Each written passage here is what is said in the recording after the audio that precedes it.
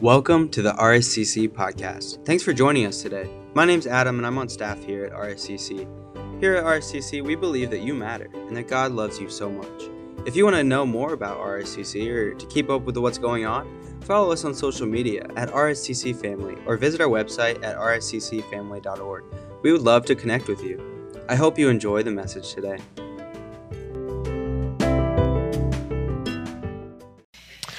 Good morning. This is Welcome to RSCC, and I'm glad to be with you today. My name is Rick Schonkweiler. I am a native Hoosier, so I'm on holy ground, right? I grew up in the western part of the state in Vermilion County, so when I was talking to Peyton a little while ago about basketball, runs through my veins. Let me tell you this. Have a nephew who graduated from Purdue, sorry for him, and I am red-blooded IU all the way. I'm a missionary in Kentucky. There's not a lot of hope over there, but I am a missionary. And and I have also ministered in Ohio to Buckeyes. They are worthless nuts. But other than that, no, I'm just kidding. It's been a fun run. I retired in 2020 from White Oak Christian Church up in the northwest part of the city around Northgate Mall. And I've been working with the Find Your Next ministry for the last couple of years. We are part of the Christian Church Leadership Network that meets there in Florence, Kentucky. And if you ever get a chance to drive on over, we're close to Menards and Costco. So that'll tell you kind of where we're located there in Florence. We've been working with small to mid-sized churches, encouraging them. And in the midst of all the changes that have been happening nationally, it has been more and more difficult to make connections with ministers, and so that's part of my role and my responsibility. That's why I'm working here with Rising Sun and look forward to the things that God's doing here in your midst. Thank you so much for letting us be a partner with you. This weekend, we're celebrating Labor Day, and of course, it wouldn't be Labor Day without a little rain. That just kind of goes with being here in the Midwest. Sometimes we just kind of wonder why we go to work, right?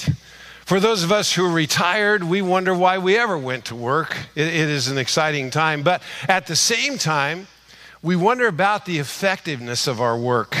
Same thing again and again, same roads that we travel, same people that we see, and for some of us, that's very wearying. The same can be true for our lives as Christians, though. I've watched that happen over and over again in Christians' lives whenever we seek to bring glory to God. You see, it seems our efforts are just not enough, and we look around our communities and we wonder, will it ever make a difference? Will it change people's lives? We wonder what's next. Many of us remember when we became Christians and the excitement of that moment. That thing that energized us, that message that changed our lives. And today, it's just not quite the same excitement. I mean, we go from that feeling that this is the place I want to be every Sunday, and I want to be together with Christians, and I want to follow the word, and I want to do those things to, that wall needs painted. That floor needs some carpet. Folks aren't quite as friendly around here. They don't greet me like they used to. We begin to step back from the excitement and begin to be overwhelmed by the discouragement. But I want to challenge you because I think that's the tool of the evil one. That's what he seeks to do, to bring division among us, to bring pettiness among us. And instead, I want to challenge you today from Luke chapter 5, some things that need to be rekindled in our lives. Do you remember when your children were little, or maybe your grandchildren, or maybe some of you who are still kids, you remember that time with your dad, maybe your grandfather, maybe an uncle, those times when my kids would love for me to swing them around in circles till they were so dizzy they'd fall over. How many remember that kind of time with your kids? Come on. I don't see any hands. You guys are all liars. Yeah, those times that we'd watch them kind of do this routine, they'd fall over, you'd pick them back up, and sometimes you'd throw them up in the air. Sometimes, I know with my kids, we had a little balcony on our front porch. We had a railing there, a wide railing. It's probably 18 inches wide. And I would put my kids up on there, and then I'd say, just jump. Early on, of course, their eyes are wide. They're not really sure about that. They lean way out and say, Dad, put your arms out a little bit farther. Catch me, catch me. It was not long until they were jumping right into my arms. It got to the point where, and maybe some of you experienced this too, that I might be mowing the yard and one of them would sneak up on the railing and jump on me as I'd go by in the mower, right? You always had to be ready for them because they were excited about that. They trusted, they expected me to catch them. And then they'd begin, they'd do it so many times, they'd be almost breathless. And they'd still say those words, do it again, Dad. Do it again. Do it again. And you do the same thing over and over and over again. And they never lost their enthusiasm. Do it again, Dad. Or do it again, Papa. I love to hear those words today from my grandkids. They were excited about what we'd been doing. Now we have 7 grandkids, and when we get together, it's always me giving them a piggyback ride, or I'm tossing them in the air, or chasing them through the house, jumping off things. My wife is a little nervous about that whenever the kids come over, but they'd say, do it again, do it again. And they would wear me out. Probably do that to you too. I'm so glad for Blue Emu and Johnny Bench after those times when they're around. Here's the deal. I want you to begin to use those words, do it again. Do it again, Jesus. Bring that enthusiasm and that excitement in those places where I take risks again for your kingdom, God. Do it again. Strengthen my faith. Build my life. Increase my testimony, my conversations with others about Jesus. That's my prayer for this season that we're in here at Rising Sun. Do it again, God. Rebuild the excitement and the enthusiasm, not from nostalgia, but from effectiveness. Excuse me, I've got a little scratch. That's just water now. You ought to be aware of that. And it's good to welcome those of you who might be watching this online today as well, or in the recording. But you know, my everyday life is not that exciting, right? I mean, that may be true for you as well. Ever had a day when you felt like you just accomplished nothing? I figured a couple of weeks ago I could just roll into the office and get a few things done because the office was closed. Nobody was there. Excuse me. No one was there. And so I figured I could get a lot done, especially on sermons and talks that I had, but that didn't happen. Because you see, in the midst of that, I had to respond to phone calls and emails. There were a couple of hospitalizations I needed to call the family about because I continue to be friends. I had to prep for some meetings. The list went on and on and on. And at the end of the day, I got through my list, but I hadn't spent any time on the sermon and what I thought was really important. I was reminded of that as I was reading through this account in Luke chapter 5 in the New Testament characters' lives. And this is what I love about the New Testament. Maybe you see this too as you're reading through it. The reality of their lives, the challenges in their lives are very similar to the challenges that we have, even though it's nearly 2,000 years ago. I'm sure that here in Luke chapter 5, Peter and his boat crew had a list. They had to beach the boat. They had to run out the nets. They had to clean and mend them. They had to eat breakfast, they had to get some sleep, and then they had to prepare the boat for the evening because you did fishing in the evening there on the Sea of Galilee. And for them, it had been a long and unproductive night. They hadn't caught anything, and they were very discouraged about what had happened. They were hoping that through this work that they would do today, that they'd get a fresh start and a new beginning that evening. You know, sometimes for us, through this period of COVID-19 and other kinds of things that are going on, we're looking for fresh starts. We're looking for something new to begin to happen, for fresh reminders that the kingdom of God is expanding and growing, particularly through Rising Sun's influence. So I want us to think for a minute about refocus, about the tasks that we have before us and about the things that we are doing. Today we're asking God to do it again. Do it again. But we ask the question, what is the it? What is it that we're asking him to do? It's that thing that Jesus was doing when he came. He came to preach the kingdom of God. He came to preach that God loved us and that God wanted us back into his family, and it was going to cost a lot in order for that to happen. but that Jesus would bridge that gap for us, and that he would forgive us of sin through the shed blood on the cross, that we could be reunited with God, that we didn't have to be the way that we are, that he could change us from the inside out. And I know that you look at our purpose, at our mission statement, at our vision, and our ministry here at Rising Sun. And so we ask that question, what does it look like to be a church and to be an individual believer? I'm captivated again by this story here in Luke chapter 5. It's a story where Jesus commandeers a boat, an odd story for our ears, but very real for that time. He's come to this place. He's surrounded by a crowd of people who have great anticipation of what he's going to do. And he walks onto that beach there by the lake. And while he has this crowd with great anticipation, he has the fishermen over here who are filled with disappointment and apathy and like, oh man, we got to do this again tonight. They have empty nets. They have no income. And then Jesus gets into their boat and all their life changes. I want you to hear that when Jesus is in your boat, your life changes. We sang about that as we were worshiping him today, about the things that Jesus changes in our lives because he's in our boat. Let's take a look at Luke chapter 5, verses 1 through 11. If you have your Bibles, turn to that. If you have it on your phone, click that up. Here's how it reads.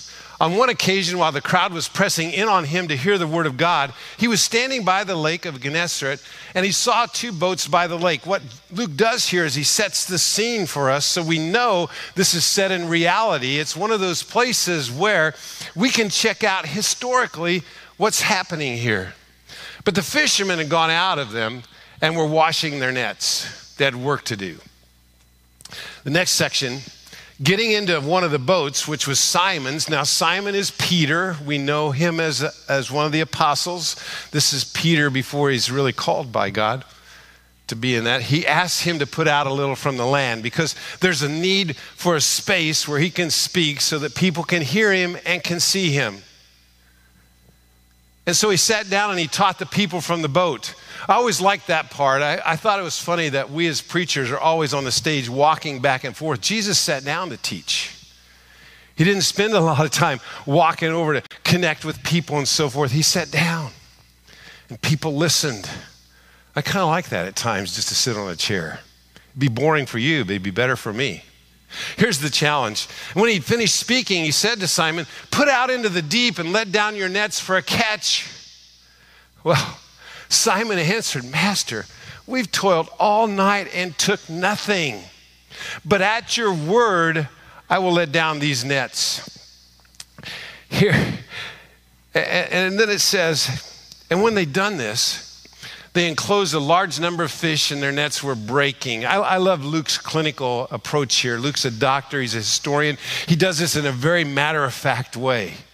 You don't see the excitement and the chaos that's taking place. They signaled to their partners in the other boat to come and help them, and they came and filled up both boats so that they began to sink. That's a pretty big deal. I don't know if you've ever been in the middle of the Ohio when it's been rough, and maybe your boat has taken on some water. It's a long way to swim to either side, and these guys were a bit farther out than we would ever be able to get in the Ohio River. But Simon Peter saw it. When he saw it, he fell down at Jesus' knees and says, now we go from the reporter to the repentant. Peter sees these things happen, and he realizes something's up. "Depart from me, for I am a sinful man, O Lord." For he and all who were with him were astonished at the catch of fish that they had taken. And so also were James and John, sons of Zebedee, who were partners with Simon. And Jesus said to Simon, "Do not be afraid. From now on, you will be catching men." I don't know if Peter got that all the way at this time, but now Jesus is putting a call on his life. And when they had brought their boats to the land, they left everything and followed him. Let's set the scene. We're at the Sea of Galilee. It's called Gennesaret by Luke. It's about 8 miles wide, 13 miles long. To put it into our context, it's a little bit shorter than the distance from here to Patriot. And it would be 4 miles on each side of the Ohio River. That's how big this lake is. It's 700 feet below sea level, which makes it deeper than Death Valley. And it's fed by the Jordan River that flows in from the north and flows out to the south into the Dead Sea. It's located about 60 miles northeast of Jerusalem and 25 miles east of the Mediterranean Sea. It's susceptible to storms, and it is a dangerous place.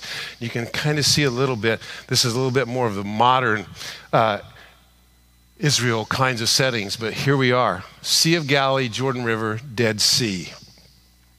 The boats the men were using were similar to this picture here. This was found in 1980 near the north end of the sea, and it was probably big enough for 15 men to work in. The best time for fishing was always at night, and it was always at the north end of the sea where the fresh water was flowing in from the Jordan River. About 12 years ago or so, Israel had to close the sea to allow the fish population to come up. It's still a fishing area. Some of you may have been on Holy Land tours, and you've been to the Sea of Galilee, and it's an active fish production place today. All that's to say that the livelihood of these men depended upon catching fish. It was not the tourist season. It was not hoping that people would come and ride on their boats just to see the hillsides and everything else that's going on. No, they had to catch fish. And when they didn't catch fish, they didn't get paid. And when they didn't get paid, it was hard to keep the boats up. And so here they are in that morning. They're repairing, cleaning, and drying their nets.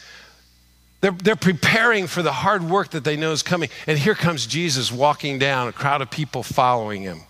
And because there's such a great crowd, Jesus asked Peter, the boatman, he says, I want to take your boat out into the water. It becomes a natural pulpit for Jesus to speak from. And Peter readily gives up his boat. Now, we don't realize how crazy this sounds. They're getting the boat ready for fishing that night where they're going to make money if they catch fish. And Peter allows Jesus to interrupt everything that's happened. Everything that's necessary for them to catch fish that evening. Do you see how odd that sounds? I mean, how many of us, if Jesus came into our lives and into our work environment, said, I need to interrupt today, I need to do this. How many of us would say, could you hold off till 4:30? Could you wait till 5? I mean, I'm at work. You don't need to be involved in my life right now, Jesus. That's part of what is our challenge. That we compartmentalize our Christian walk in such a way that if he wants to interrupt, we go, whoa, whoa, whoa. Wait a minute. Ohio State and Notre Dame are on TV, man. I'll get serious about you after that's over. No, Jesus walks in to the busiest time of Peter's life and takes his livelihood. And Peter says yes. You know, why would he do that? Well, we read in the Gospel of John, and we read in some other places where Andrew's introduced Peter to Jesus. This introduction takes place while Andrew was listening to John the Baptist teach. And so Peter has met Jesus, and he has spent some time listening to him. This is not the first time that he's heard Jesus speak. There's a history there, but it's amazing that Peter immediately responds to the voice that speaks to him. And when Jesus steps into the boat, Peter quickly responds. There is something amazing about to happen. Some of you are here today, you've been following Jesus. You've been listening all along, and things are back to usual for you now. The everyday cares of life begin to press down and press against you, and your enthusiasm for the things of God has dimmed. You haven't seen those spectacular, amazing things that maybe somebody promised you would take place. Today, I want you to pray, though. I want you to pray, do it again, God. Do it again. Now, Jesus tells Peter to go out into deep water. Peter can hardly believe his ears. Jesus, it's okay for you to use my boat for a pulpit and to speak to these people, but now you want to be a fisherman too? Now you want to tell me who's grown up here, done all these things all my life, you want to tell me how to fish and when to fish? Jesus, we don't fish in the morning. We don't fish out here in daylight. We fish at night. I mean, I've been on these waters all my life. I know the best places and times to fish. And I was there last night and they were dry. It's useless to cover the same ground again, Jesus. Come on. Luke doesn't record any of that in the text. But you and I both know that had to go through his mind. That had to be something that was happening here. You've heard it said, people say the definition of insanity is doing the same thing over and over again, but expecting a different result. And that can be true. Because of our experiences, we tend to be skeptical that God can do anything different in our circumstances than what's already happening. It's so easy to focus on our struggles and let them define us. It's so easy to believe us, but we need someone to interrupt that kind of thinking. And that's what Jesus does. Those thoughts have been going on in Peter's mind, but all of a sudden a little bitty word shows up. But. This is the game changer word in the text. Peter says, man, we did all this stuff last night. But because you say this, Jesus, we will do it at your word. This is my clue that something's about to happen that is going to be so strange. I've read this text so many times, and maybe you have too, and we just glide through it as a part of our reading program, and off we go. But here's the deal. When I'm skeptical about life, there's one truth I know. I'm not spending enough time in God's word. I'm not spending enough time with the stories that are told. I'm not spending enough time reading what he says. I'm not reading and listening to it. I'm not asking the question, God, what are you trying to say to me in this text? What are you trying to teach me in this text? How are you trying to change me in this text? Are you caught in a place right now where you're skeptical? Where you're caught up in the arguments that are happening politically or locally or whatever else is going on, and you're just not sure anything will change? Generally, during that time, God is saying, why are your eyes out here instead of up here, and letting me change you in here? We get caught up in all the chatter and all the chaos, and we don't let the Christ in the middle of our lives. You can't be obedient to God's word if you don't know what it says. And around here, we just see a great way in order to be a part of a group, be in a class, be in one of the life groups, reading the word on your own. That's the challenge today and one of your next steps. All of a sudden, we realize as we're reading this story that it's about building Peter's faith in Jesus. If he fails to trust Jesus, he's going to miss the best that God has for him. And what happens next will build his faith in Jesus as a provider and protector. Let's look at it again. It says this.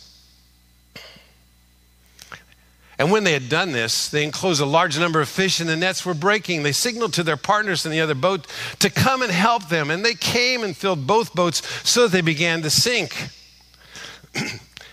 But when Peter saw it, he fell down at Jesus' knees, saying, "Depart from me, for I'm a sinful man, O Lord." For he and all who were with him were astonished at the catch of fish that they had taken.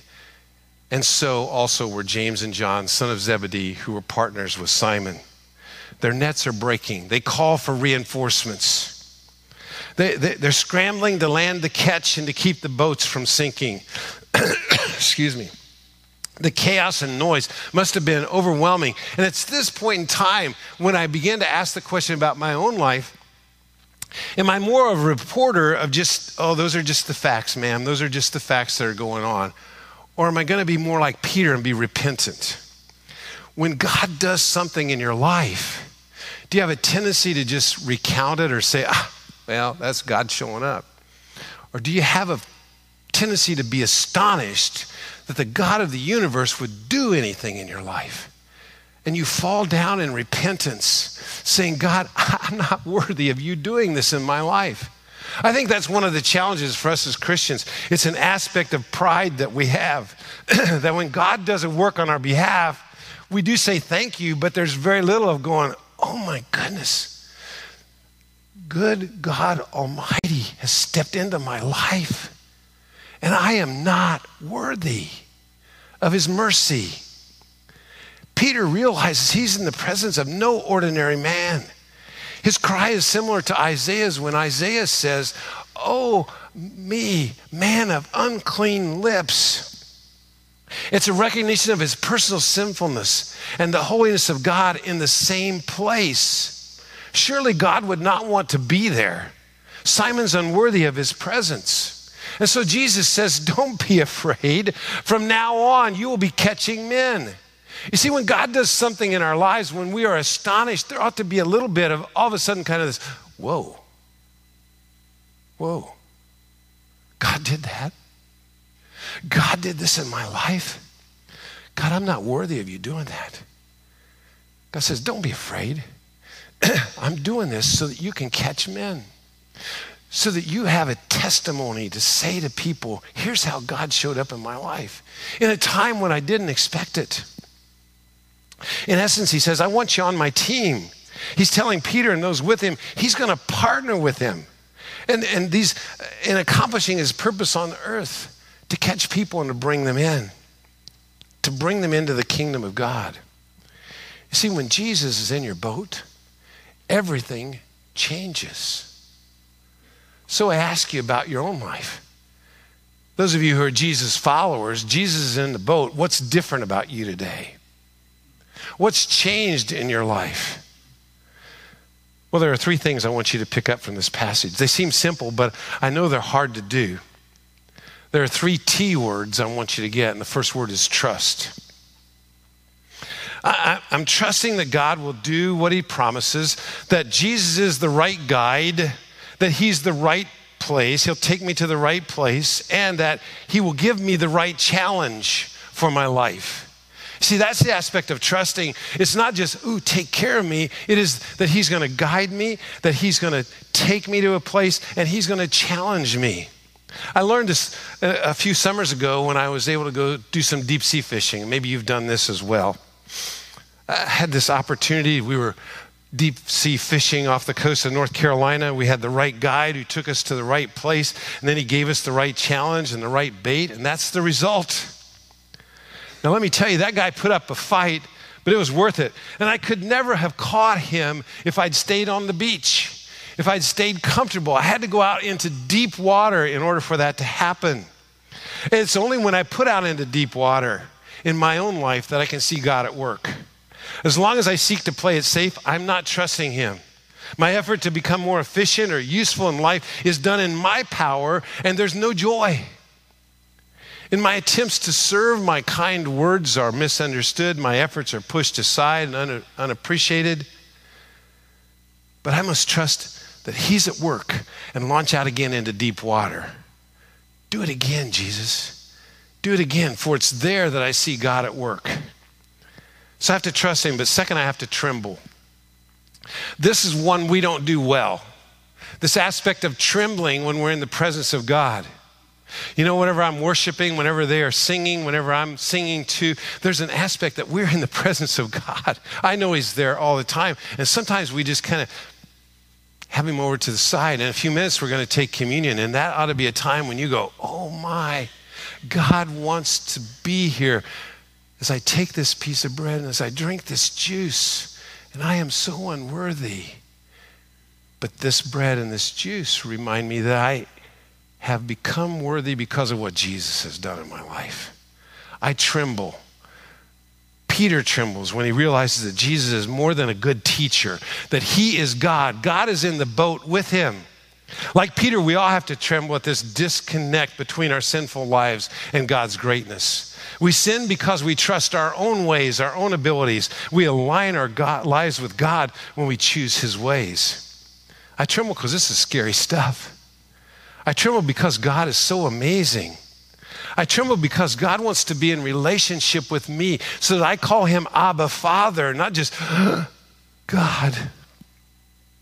I tremble because he wants to be in charge of my life, and I want to be in charge. I tremble because he wants to change my life. And why does he want to change my life? Because he wants to change the world through me, through you, through this church. And he tells me not to be afraid, that he will care for me. He accepts me. There's no doubt about it. Do it again, Jesus, do it again.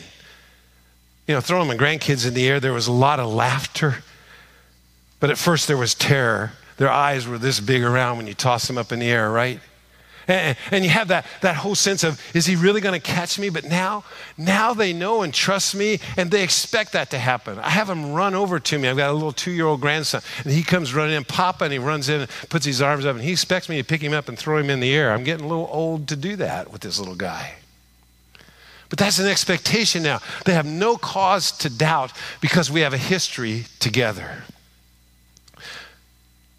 What have you let God do in your life that's just blown your mind, blown you away? Not just to amaze you, but to change you. Maybe he's taken that cynicism. Maybe he's taken that anger. Maybe he has taken that way in which you treat people, and you are now a very different person. Simon thought he was going out to catch fish, but he came back changed.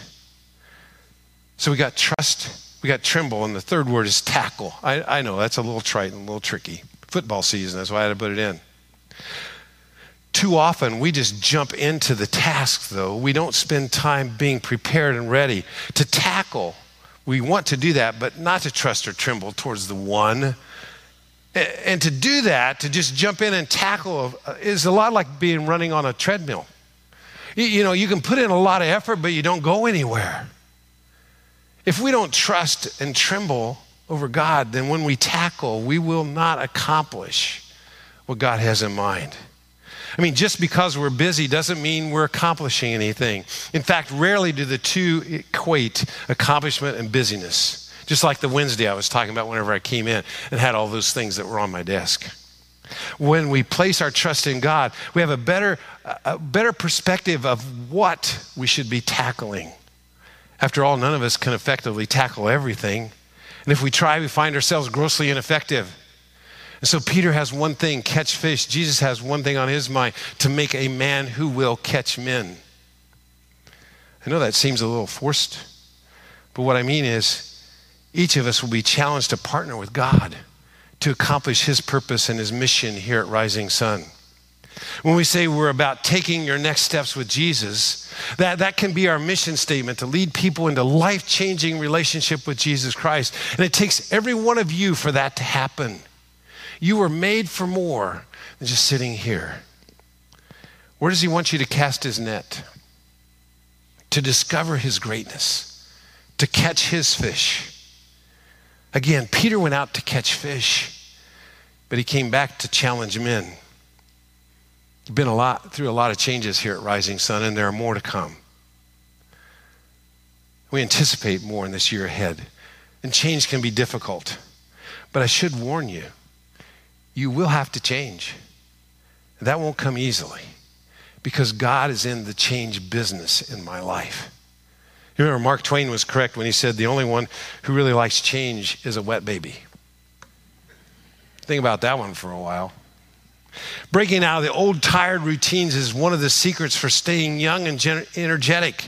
So the question we're going to ask this: if Jesus got into your boat, what would change? Jesus is in your boat. What will change? He speaks to your faith. He speaks to your profession. He speaks to your dreams. He speaks to your relationships. He speaks to your today, and he speaks to your life. Our desire here at Rising Sun is to make disciples, devoted followers of Jesus. And as disciples are made, they naturally gather in the church body. Often we just look at this weekly gathering to form us, but in reality, we are formed more by who we are and what we do the other 6 days of the week as we walk with Jesus through the week. And that's why Jesus goes into the boat, into Simon's profession, to show us that he wants to be in every hour and every minute of our lives. Do it again, Jesus. Would you say those words with me, please? Do it again, Jesus. I want to hear a little louder. Do it again, Jesus. Do it again. We cannot go back to life as before. Now we have to live in expectation. We look for something different, and we listen to his word to do. So what are your next steps? I want to challenge you to pray every day for the rest of this year, the next 4 months. Do it again, Jesus. Do it again, Jesus. And choose one thing. What's the thing that you want him to do again? And tell him. Talk to him about that. For some of you, it may be deciding to follow Jesus for the very first time. And I'd love to talk with you up here after the service is over. I know there are other leaders here at church that would love to talk to you about how to have your life changed by Jesus. Do it again, Jesus. Do it again. Would you pray with me, please? Thanks for joining in with us today. We hope that you were blessed by this message and that you were drawn deeper in faith with Jesus. If you have any questions or want to continue the conversation, please feel free to email us at info@rsccfamily.org. Thanks for the listen and have a great day.